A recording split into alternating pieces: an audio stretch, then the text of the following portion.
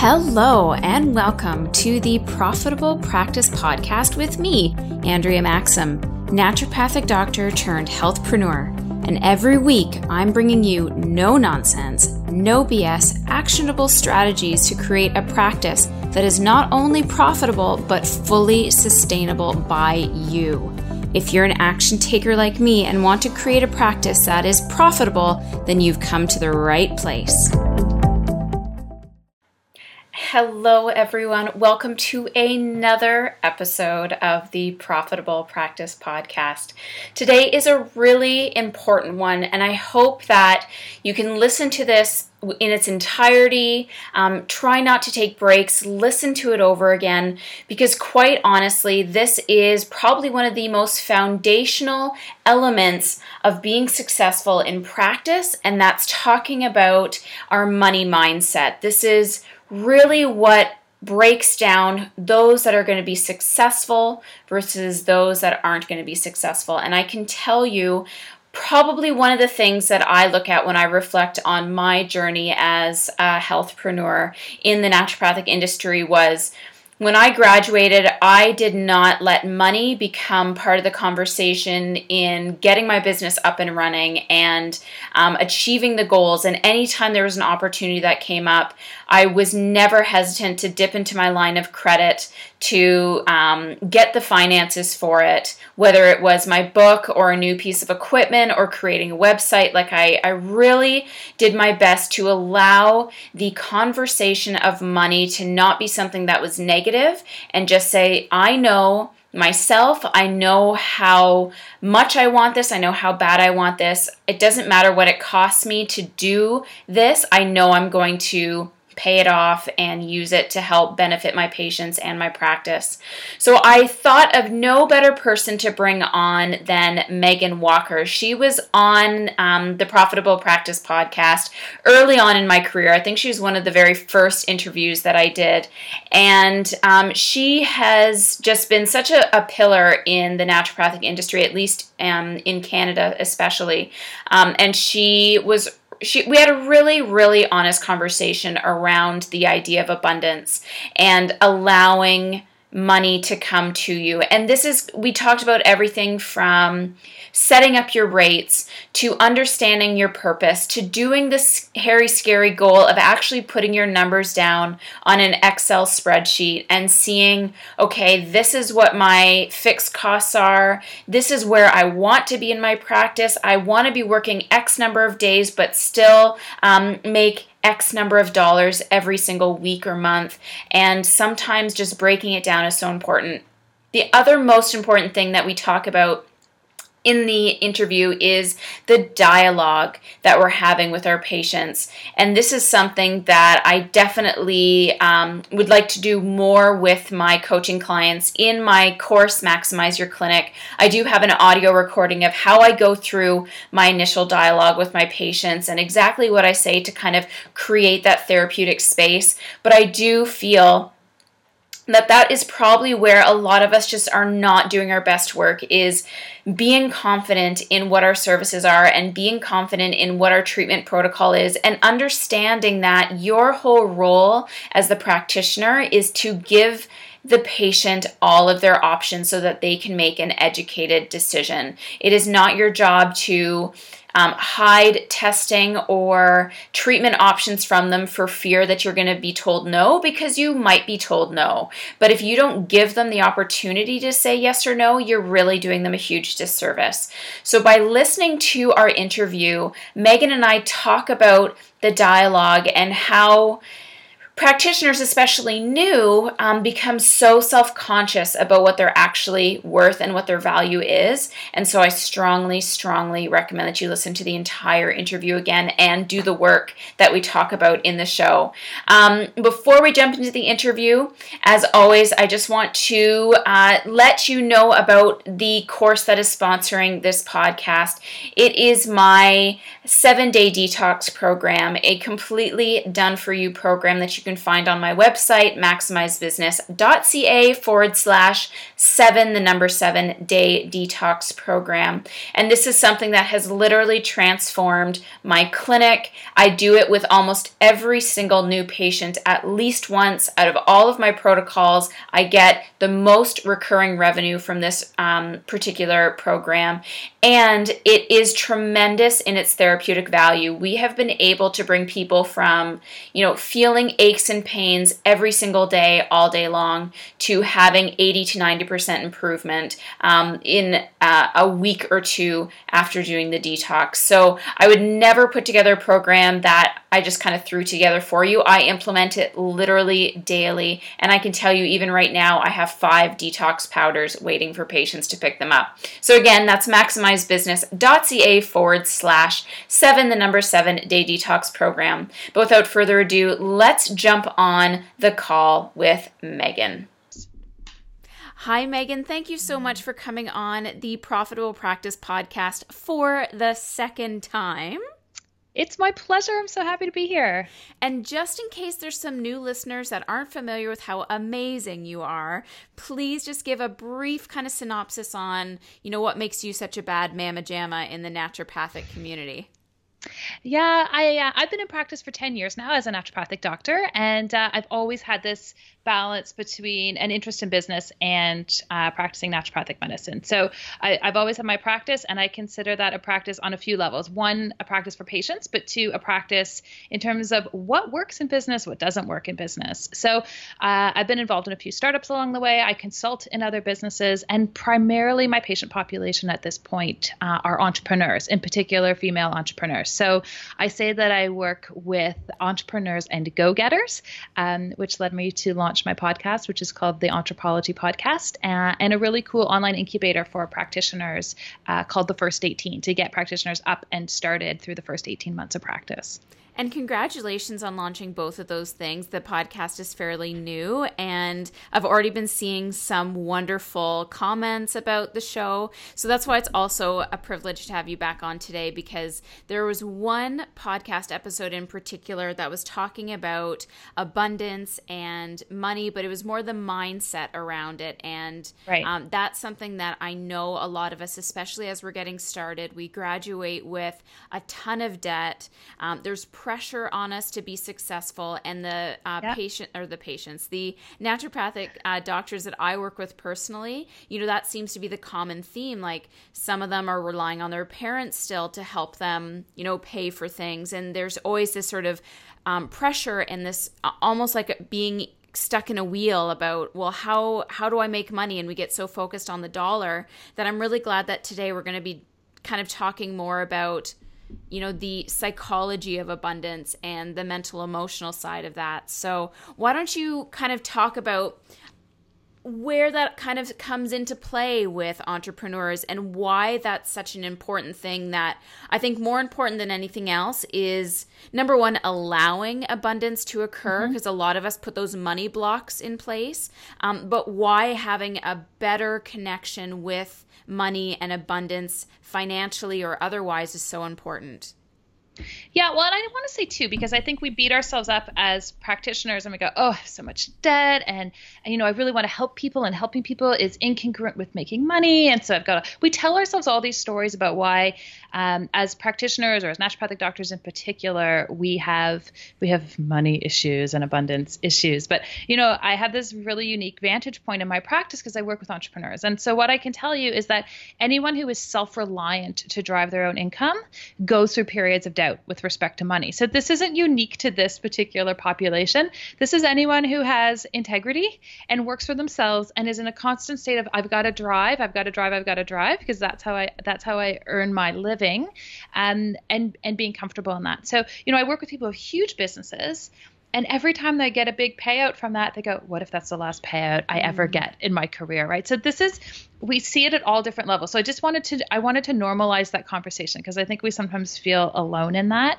And then I think also understanding the fact that it is our brain that is attempting to sabotage abundance for us. And if we're going to live in a state of abundance, then we need to address what's happening on a physiological level. And we can go there because we're smart people and we understand these pieces.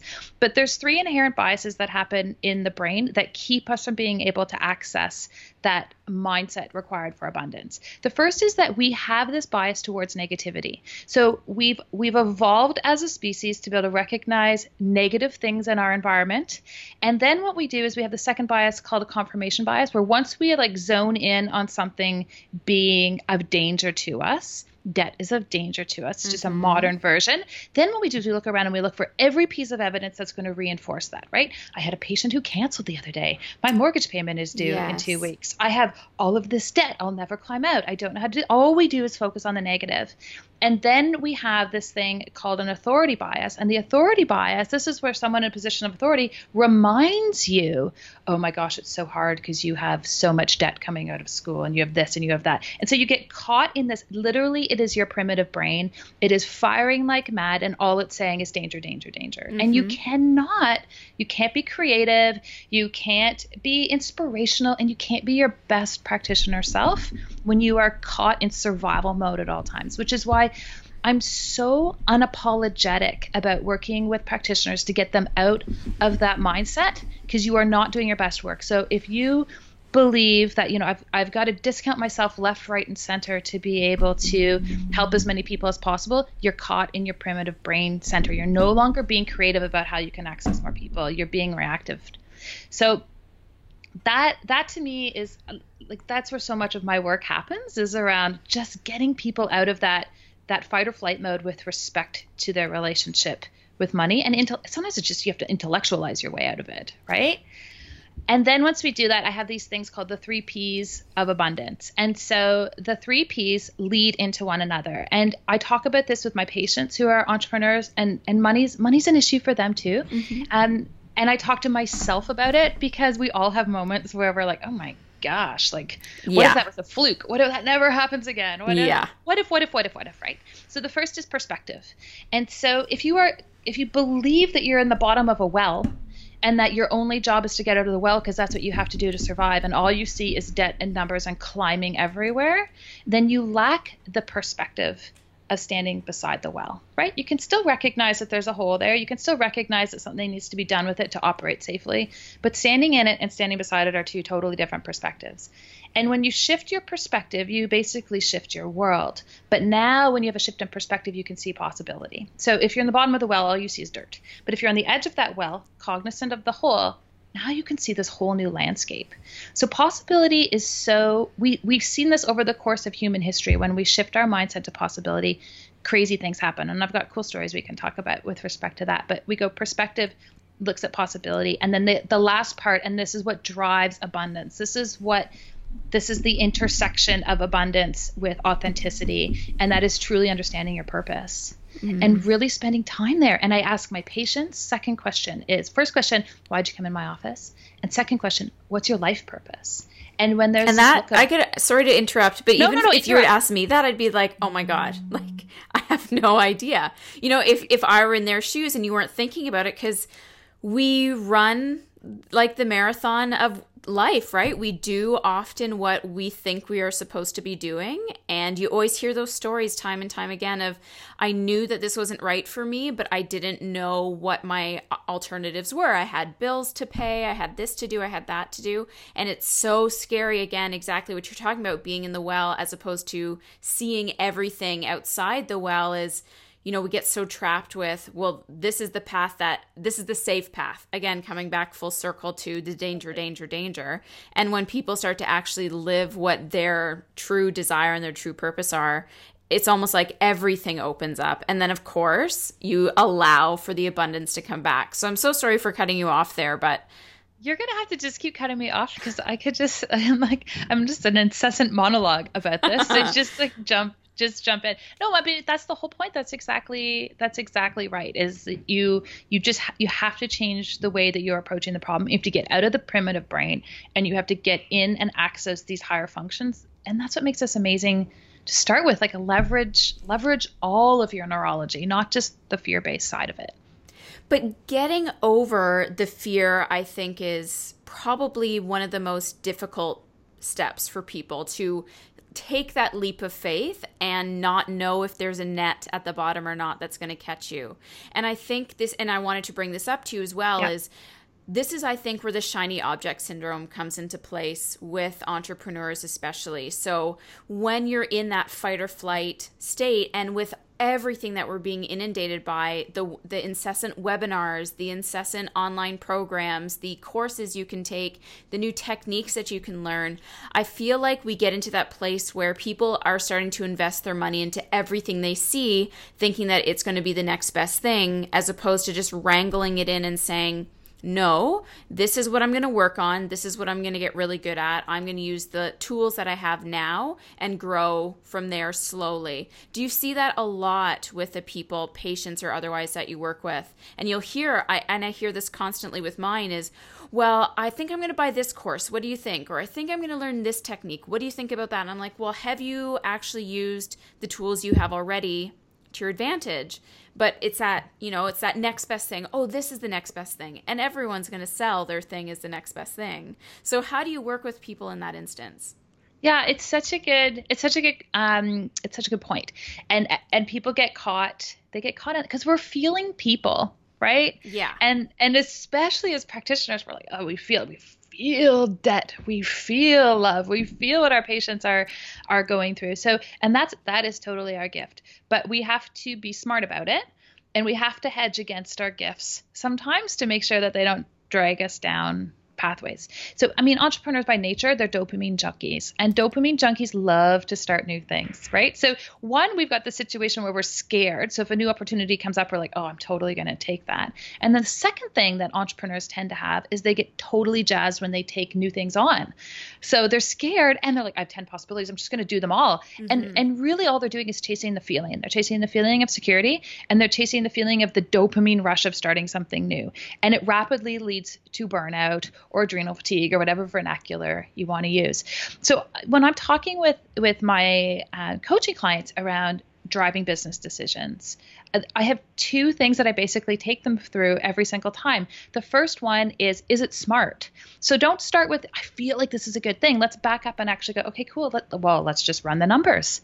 Let's actually see what the return on investment is going to be when we purchase this new program. It's really cool that you're going to learn how to run 7-figure online programs, but you don't actually have any new patients yet. So maybe there's a strategy that we should look at here, and we should shelve the opportunity for the 7-figure income in the online program world. And we should really focus on lead generation in your practice. Just like you would work with a patient who needs to repair their leaky gut, you're not going to start on like advanced maneuvers and doing maintenance work on their mitochondria when they're still eating like cheesies in the evening and Diet Coke. Like it just doesn't work that way. So I always ask them, is it smart? And so we can come back and we actually have tools to be able to evaluate whether there's a return on investment for that decision or that strategic direction in their business. And then the second question, does it feel right? And sometimes I have business people where they're all numbers. And so then we take them always to that second question where we're like, well, does it feel right to do that? Right? It might make a lot of sense for you to take on that defense contract, but if you're now shipping arms over to the developing world, maybe it's just not, does it feel right to you? So I just feel like those two questions always have to be asked together. And it can't be one that's more dominant than the other. It's totally like the yin and yang of business triaging with respect to strategic decision making.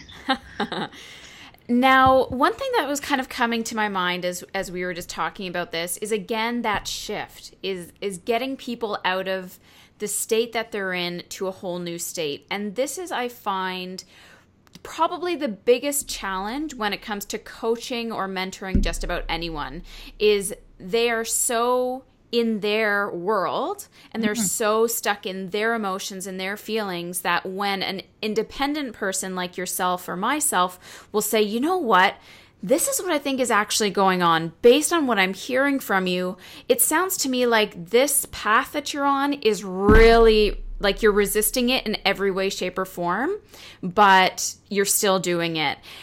And how do you get people to, number one, acknowledge that what you're saying is true? Because often when we are interpreting what's actually going on, just like we do with our patients, they come in with, let's just say, sleep issues, and the real problem is that they're having marital problems that they haven't acknowledged, right? So when you're like, okay, you're coming in with this symptom, but the real problem is actually this. When we're dealing with entrepreneurs, how do you gently coax them out of that, again, comfort zone? I'm dedicated to this. This is what I think I should be doing. This is what I'm doing. And be like, you know what? That's actually not working for you. Let's try this. How do you do that? Because I find that to be incredibly challenging when I'm talking to people. And the best example I can have is I was on a strategy call with someone, and they were talking about how, I really don't like this. I don't like doing this treatment. I really don't like one-on-ones.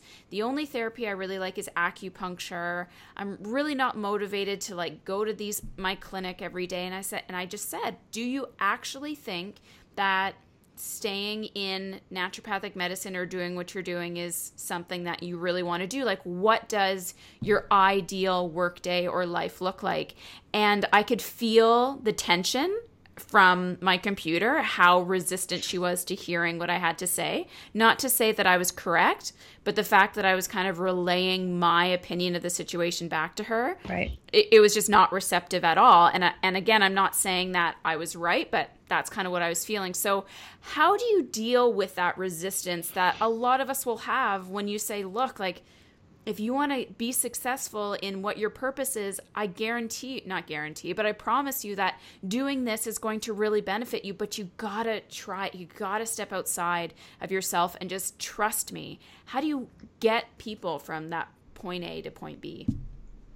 Yeah, that's a hard question. Yeah. Right. And everyone's different. And listen, people are invested. You just drop $100,000 on school and you've made promises. You've made promises to partners, to parents, to grandparents, to your dog. When I am done school, I'm going to set the world on fire. And then you graduate from school and you go, oh my God, I have no idea what I'm doing. Right. So you have a financial debt, but you have an emotional debt, and that sticks you right back into that primitive state.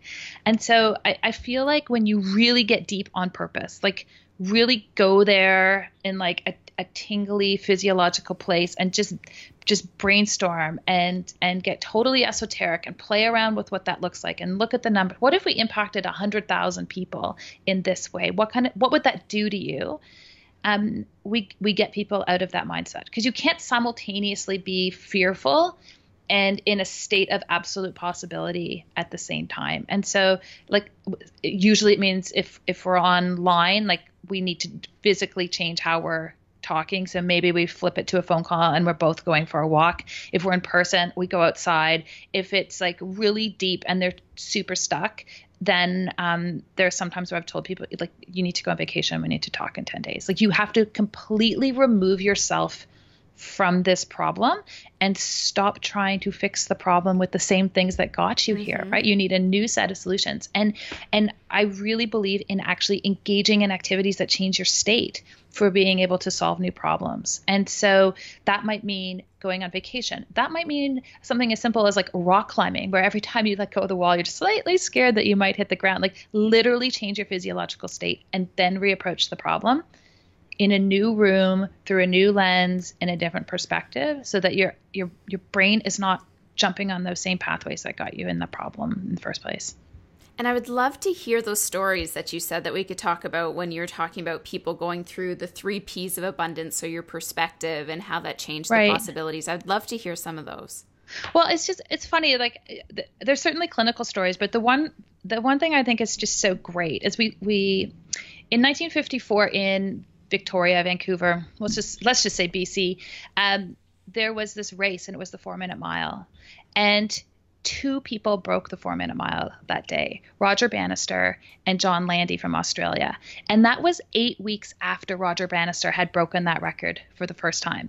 And what I think is so cool about this example and this story is that we had literally been working for hundreds of years to be able to break this feat of human accomplishment. Literally in Spain, they used to stick people on roads and release the bulls behind them and time a 1-minute course to see if having bulls chase you would compel you to break this record, and we couldn't do it. And then we did do it, and two people did it within 8 weeks, and there's been like 50 odd people who've broken it since, and now we've beat it by like 17 seconds. Right. And so it's this concept of once we actually know what we can do as humans, as individuals, or anyone else, we've like shattered that barrier, right? It's why I think for women it's so powerful to go through that birth experience, because you're like, bring it on. Like there is nothing I cannot handle, right? It's one example of like those really powerful moments.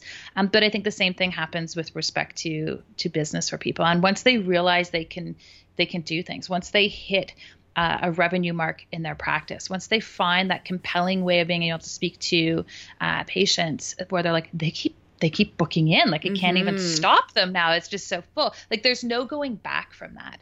So sometimes when we're looking at these big lofty goals and we're going, I have to pay back $200,000 worth of debt. How am I going to do that? We need to like break it way, way back into small incremental goals, because once you pass a goal, it's like a crank. You never fall back. Once you know you can hit that and you're confident you can hit it, you never break it. And so we just keep setting things a little bit higher. But I love that Roger Bannister and John Tandy story, because like we had literally been working to do this for so long, and then it was like, oh, we can do this. And then it becomes so easy. Right. Yeah. Right. It's so easy. Like your brain and your mind are driving so much of what's happening in your practice and frankly in your patients' lives. Like we spend thousands of dollars on continuing education to understand the body, which is important. But I really you want to make an invest in understanding human psychology and what motivates people. And you're not even going to know what to do with the number of people who want to talk to you. Yeah. And I was actually thinking of a story again when we were talking about this, about purpose. And this is going back to Sylvester Stallone's story, how he wrote the script for Rocky and he was living on the street and went from pitch to pitch to pitch. And all of these movie companies just said, no, no, no. And he could have easily just been like, well, forget it. Like they said, no, obviously this is a sign that I shouldn't be doing this. And then one person took a chance on him, and now look at his success. And he created that, right? There's so many people that have just been so dedicated to what it was that they wanted to do. They didn't let the no's stop them from achieving their success, and then they just flourished when that one person took a chance on them or when that one big break happened.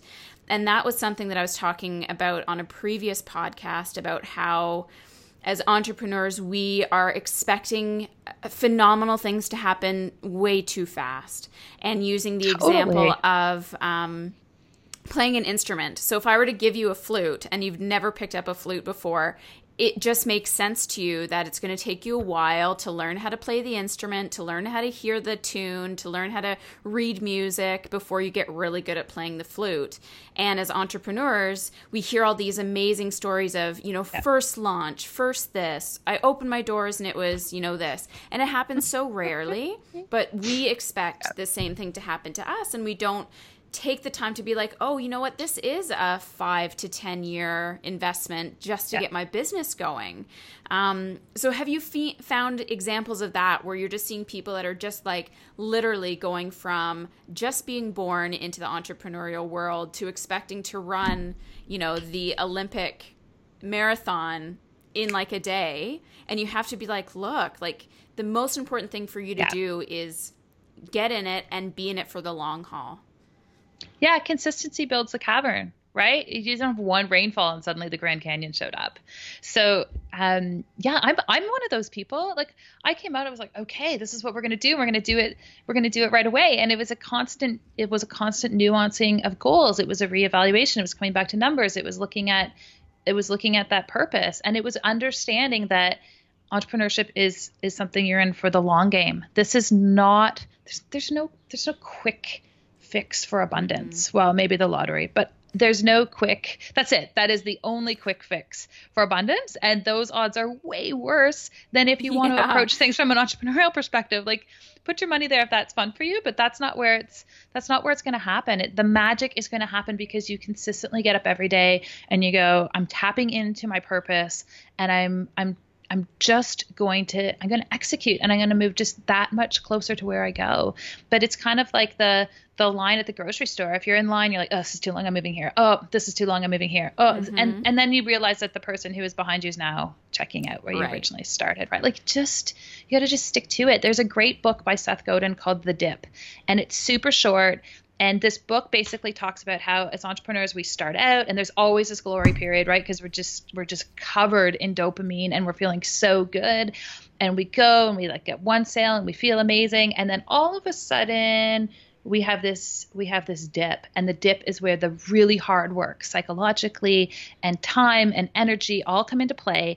And what you have to do is you have to keep pushing through and pushing through and pushing through, and you have to come out the other side. And it's when you come out the other side, that's where the glory of entrepreneurship happens, right? It's that I pushed, and now I'm coming through the other side, and it gets easier. And the reason it gets easier is because there's all sorts of people drowning in the bottom of the dip. They're like, forget it, I'm out. I stayed late at work past 6 o'clock. Like, this is way harder than I ever thought it would be. This is hard, guys. Like, this is hard, but it's like glorious hard. It's like going to the gym. You feel really great and you're helping people. Like, I can't think of a better way to be an entrepreneur than to get up every day, get to build a business, and get to help people. And this is honestly, I would say, probably the pinnacle time to really embrace being a naturopath, because everyone is looking for it. They're looking to be take control of their health. They're looking to be advocates for themselves. They're looking for the information, and they want to look for it from people that have the license and the background and the knowledge to support them. And I think that's something that we just take for granted, that, this is really our time. This is really when we're starting to develop controversies amongst other professional governing bodies. And that's when you know that we're actually starting to be big players in the medical community, which I think is fabulous. I wanted to take a step back when we were talking about abundance and not discounting yourself, and setting up your rates as a new practitioner or feeling confident in raising your rates later on in your career can be a very uncomfortable thing for a lot of people. So how do you coach people around setting up their rates, setting up their value? Yeah, so I kind of love to talk about this because I actually think your rates and charging people for what you do is a system of maximizing compliance. So people value what they pay for. And so what that does right off the bat is it changes the psychological lens through which you view exchanging a fee for your time or your energy or your knowledge or wisdom or inspiration or whatever it is that you're able to offer on a given day. When people don't pay for it, they don't value it the same way. So please give them the opportunity to pay for your services. The second thing I say before we even talk numbers is that the delivery of medicine is expensive.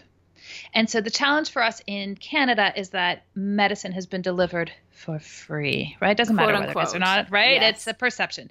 And so we're up against that, but people don't actually know what the delivery of medicine costs. And so it's extremely expensive for us to go to school, for us to be insured, for us to maintain continuing education. Our knowledge and our capacity to share it in a strategic way is extremely expensive. You need to know that when you're setting your fees, right? Even the very second you get your degree or your diploma, your information is highly valuable. And so you need to price accordingly. It is never a good plan to set your rates as a commodity. And what I mean by that is I'm going to just be the lowest person in the community and therefore everyone will want to come to me. Right? No, what people will think is that you're like the worst naturopath in the community is really the psychology of what consumers are going to think. And there'll always be someone who can go cheaper than you. So I have just never in a traditional one-on-one practice model ever seen anybody be successful by being like, I'm going to be the cheapest, right? It's just not going to work. The second thing that people seem to do is this is literally the psychology. I'm going to kind of set my rates based on what I feel is sort of okay in the middle of sort of my area. And it's it's literally that lack of indecision or strategy that they use to approach what their fee schedule is going to be. Well, so-and-so charges this, and they're like really good and have been out for 10 years. And this person, oh, I don't like the chairs in their waiting room as much, so I'm gonna land right in between. But what people don't do is stick it in a spreadsheet and say, I'm going to work 3 days a week and I have this many hours available to me, and my overhead in terms of rent is this, and my reception team costs this, and my online booking experience for my patient costs this. So it's not a strategic decision, and it's not a business decision. It's a feeling decision. And we talked about this before. You can't make decisions in your business without both. It has to feel right, but it has to be strategic. And so, sure, find out what people are charging in the community, because you can't be way off base. But then you've got to go back and you've got to spreadsheet that out. You've got to understand what your expenses are. You've got to understand what your revenue goals are. You can only charge so much. So then you're going to have to go back and look at your model and see how else you're driving revenue in your practice.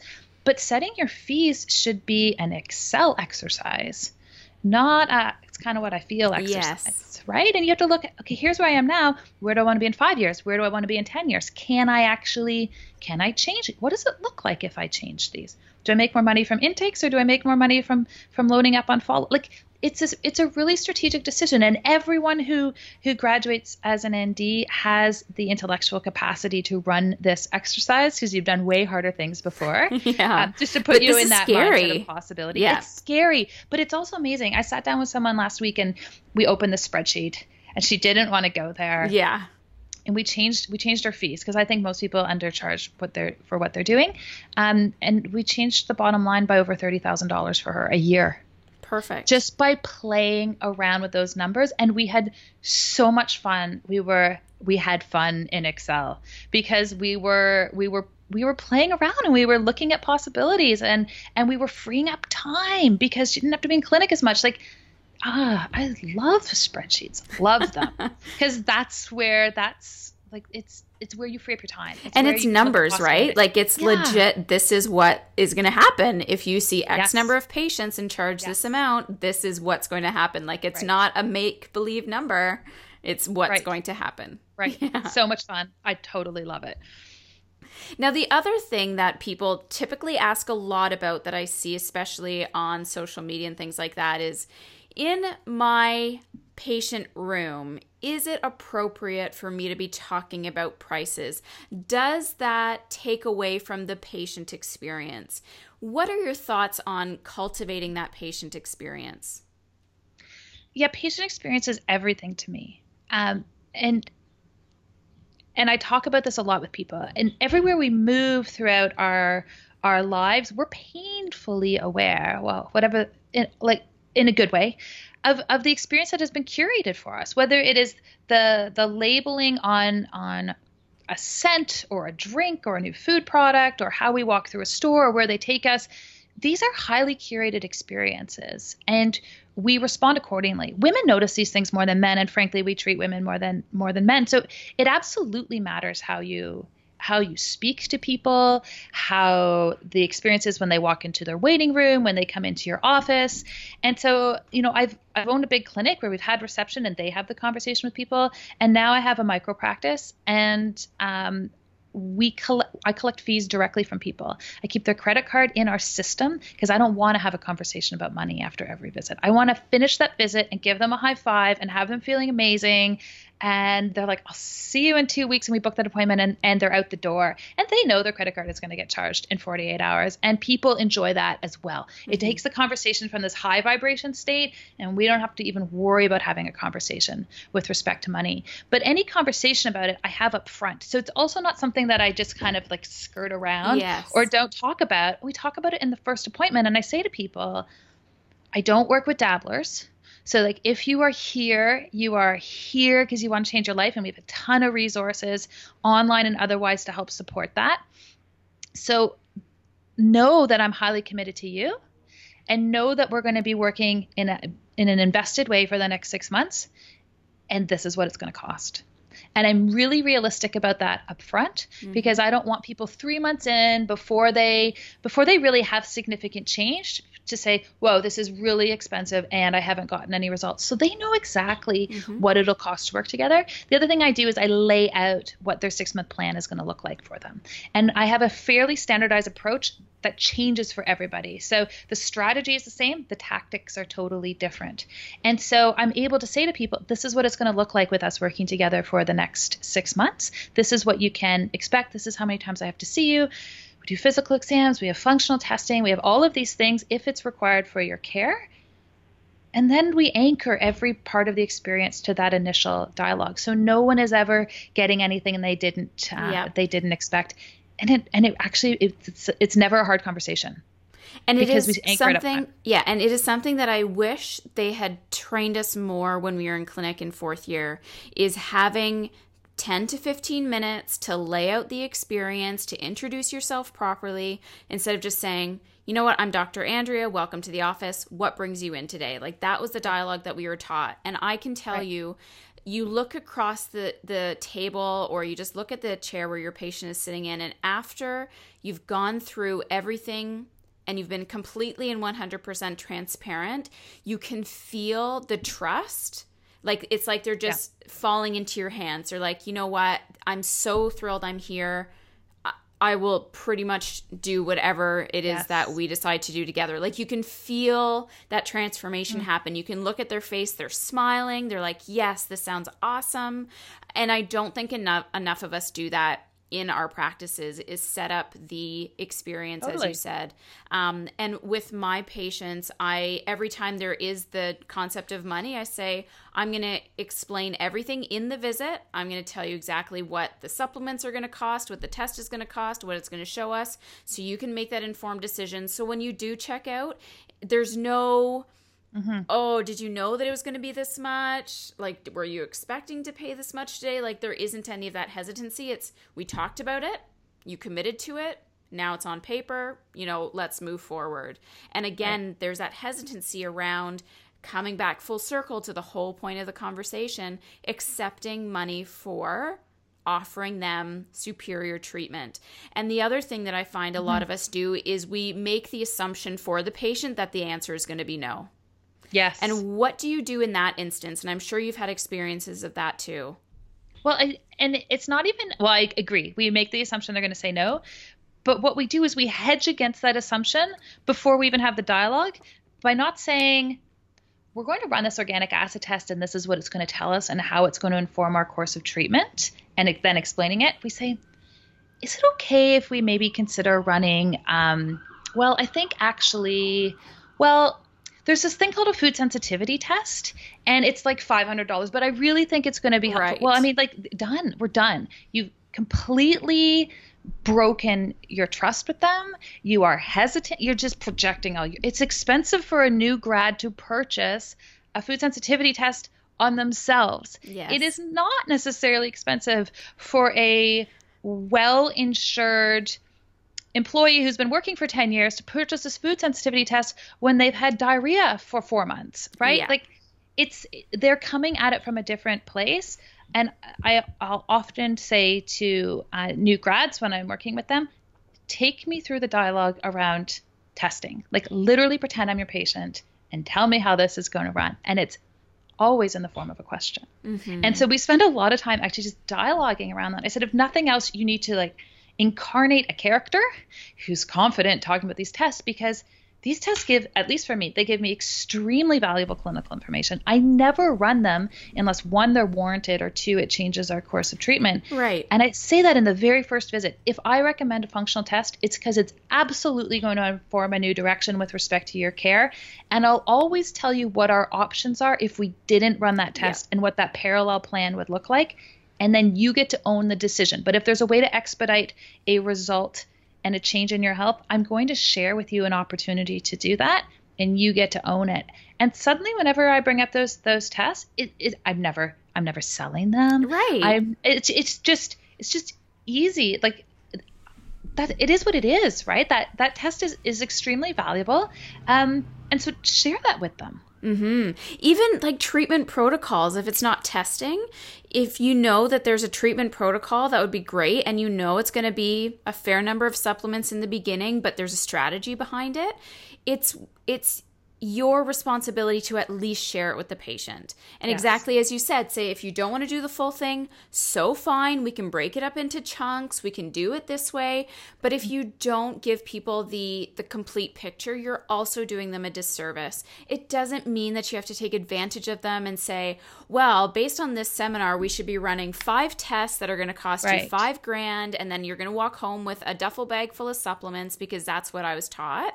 It's this is what I think would really work for you. And as you said, it's 6 months, right? So we don't have to do everything in the first week. We can lay it all out. But I find, again, by not giving people the option to say yes or no, we're also taking away, again, our ability to help them and offer our patients the best service. And then we're also taking away our ability to, again, attract abundance because we're too afraid to ask for it.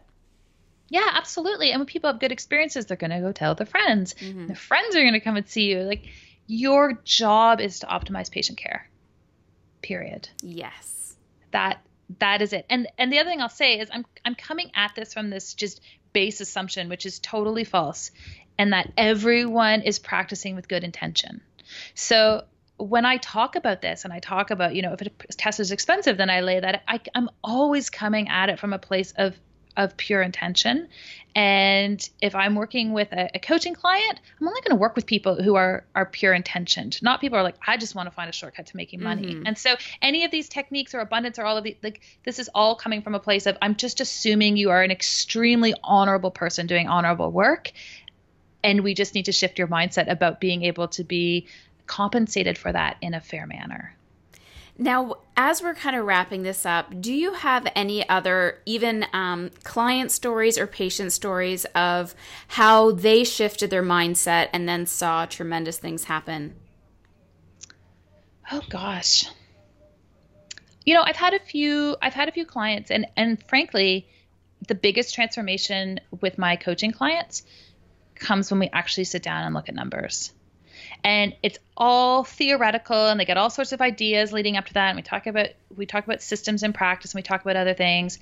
But when we literally go down and actually plot things out, and people go, "What? Like if we just added this type of testing, or we were able to do this in our dispensary, or we increased our flow of traffic by 20%, I can suddenly do X, Y, or Z, or I don't have to be in clinic 5 days a week. I can be home with my kids."